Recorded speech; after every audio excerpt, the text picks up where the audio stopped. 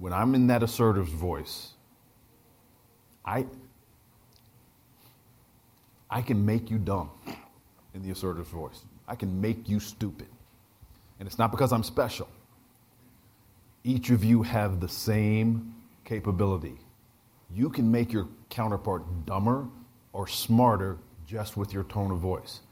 I could have stood up here and lectured and said, hey, listen, before we get into the meat of this, I want you to know how you say it is more important than what you say. And you guys would have been like, seriously? That's all he's going to give us? I wanted to demonstrate for you that I can reach into your brain and I can dial you up emotionally and I can dial you back emotionally, except if you're Simon. Simon goes in one direction. He doesn't come back. What does that mean for you and your interactions? People's brains work up to 31% better when they're in a positive state. And the exciting part about that is that you can contribute to that positive state. But the flip side is you can make them dumb. I've had coaching clients ask me, all right, I get all of that, but what if he starts to attack me? When is it going to be cool for me to attack back? Can I attack back? What's my response? Sure. If you want to make him dumber, go ahead and attack him back. How smart did Simon sound to you? How smart did I sound interacting with Simon as we're both going at each other?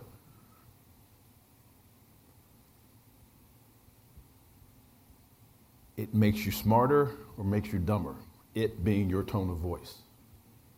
It can make you smarter or dumber. Here's how I know it can make you dumber, and I think Troy's going to talk about this in a couple of minutes. Each one of these three people, when they went out in the hallway with Troy, were told there is one thing you cannot say because he's going to kill you if you say it. Whatever you do, don't say this. And what did he say? He did exactly what he was told not to do because he didn't know where else to go. That's what I meant when I said earlier. People will violate policy, procedure, rules. Some people will even violate the law just to have their comfort level restored. Any other observations from the group before Troy gets started? Right here. I just wanted to say what James is saying, realizing what someone's fears are, and they're saying A, but really want B. The fear is, I don't want to die. I want to get out of this. That's a moot point. You're already caught. But there is a solution I can offer you. It may not be what you're thinking, but this solution will make you safe. Real world, that's all we're looking for. Real world, what they say and what they actually want are two different things. That's the difference between negotiation and bargaining. You were making me dumber when you were using the assertive voice. I felt myself fighting the dumbness. So what do you mean? You were assertive when you were in the assertive voice. Yeah. I could feel my face going flush. Yeah. And I remember from the book, you said, even if you know it's happening, you still can't, you can fight it, but it's still going to happen to you. That's a good point. In these tough conversations, ladies and gentlemen, you are going to get triggered. There's no way around it. You're going to get triggered in a tough conversation. The real question is, how are you going to respond to the trigger? Are you going to stay curious and ask yourself, where is this actually coming from? Or are you going to, how dare you? You want some of me? Let's go. All right, we left off on voice inflection, and we're talking about how we can change that by just raising our voice to make it more inquisitive, or lowering our voice to lower the pitch. All I did was put an emphasis on one word in each sentence. 7 sentences, exact same sentence, but just with the emphasis on one, completely changes how we think about it. Show you. I never said she stole my money. I never said she stole my money. I never said she stole my money. So you kind of see where we're going, with these. It just shows you the power of our voice emphasis, our tone, and our voice inflection. There we go. But right before we broke for lunch, we talked about the three different tones for our tones with the three different personalities.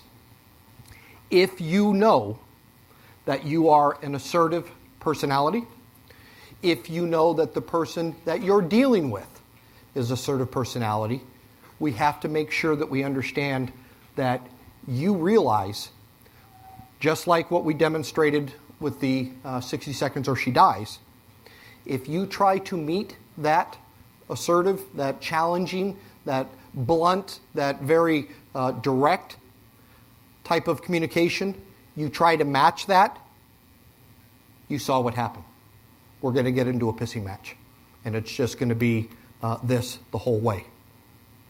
And although it might make you feel better, you're going to achieve nothing.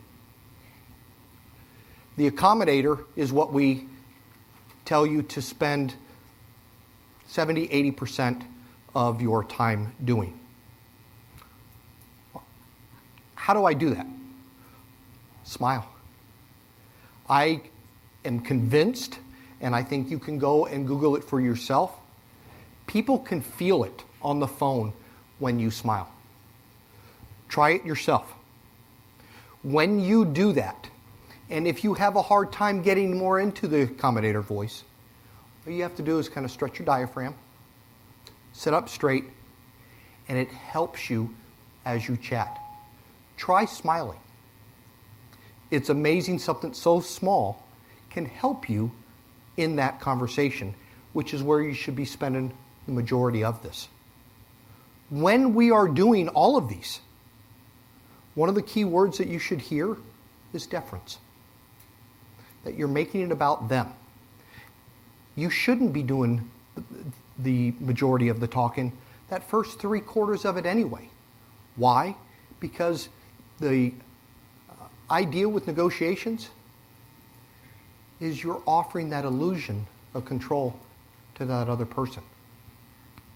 When we're doing these, and you're demonstrating that through your tone, you're able to get their brain into a more receptive state.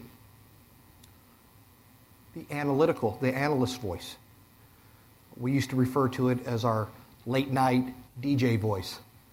The reason we don't refer to that late night DJ voice anymore is because nobody younger understands what the hell that means, because it doesn't exist anymore. But you watched him do it. And when you saw Derek enunciate each word, that's what we do when we're trying to really emphasize that position. And hopefully you watched in all three people that change.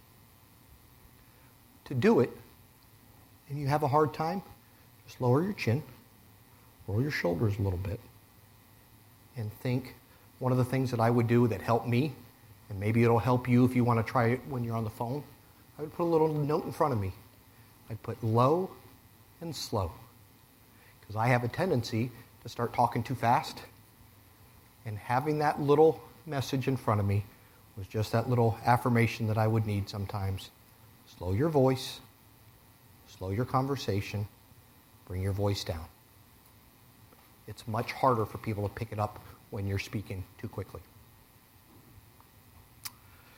You also witnessed, because a lot of times people say, why do that 60 seconds or she dies? We're not police negotiators. No, but that was a wonderful way to demonstrate so many of the teaching points. What you watched, because we set rules, don't do these type of things. Stay away from doing that. Make sure you try to do these. When people are stressed, when people are scared, when people are overly excited, and they're super amped, they're not thinking clearly. It's called their amygdala hijack. When people are very, very emotional, their brain doesn't function the same. Rather than just tell you this on the front end, because I think this is so critically important to understand, what not better to talk about it after you witnessed it yourself. You witnessed people sometimes blank, sometimes say things that they went, I wouldn't have typically done that. Why? Because you're taking out the thinking part of the brain. And instead, you're getting this stressed reaction. Well, how do we know that? Well, what about what happens with you? If someone was to say right now, there's a guy and he's got a gun, he's right here and he's coming this way, and it induces that stress reaction from us. We go into fight or flight mode. Sometimes you see people just lock up. Unfortunately, I was in Vegas when they had the October 1 shooting. And if you've watched any of the footage from that, you saw so many different reactions. You saw some people just completely lock up, and they were frozen. You had some people that at the mere sound took off. You had others. There's a guy on video, he's standing there and he's flipping off the hotel. It just doesn't make sense. It was his way of saying, hey, bring it. Come on. I'm not saying it was the smartest reaction, but this is what happens to us. If you know this prior to going into it, that is why it's so important that we, as the ones that are trying to do that side of the communication, that we understand this, we work on our tone of voice. You heard how Troy speaks. The guy's 9'4", 9'5". Listen, when you're under 5'6", everybody's tall. But when you see such a big man, but listen to how he speaks. And he has that voice that just, Tom's nodding his head, because it just kind of naturally brings you in. But he's also aware. Listen to, he told me the story of him doing undercover work, because we both had worked undercover. I was kind of interested. And to hear how he could turn that on. You can imagine this big man mad, right? And what that does to people. And that's why sometimes they talk about, sometimes they punch that bully right in the nose to see what it would be like. So think of these things. And I will tell you that certainly if you have a boss that's like this and they're that yeller and screamer, to know that what it does to our reaction. You had a question.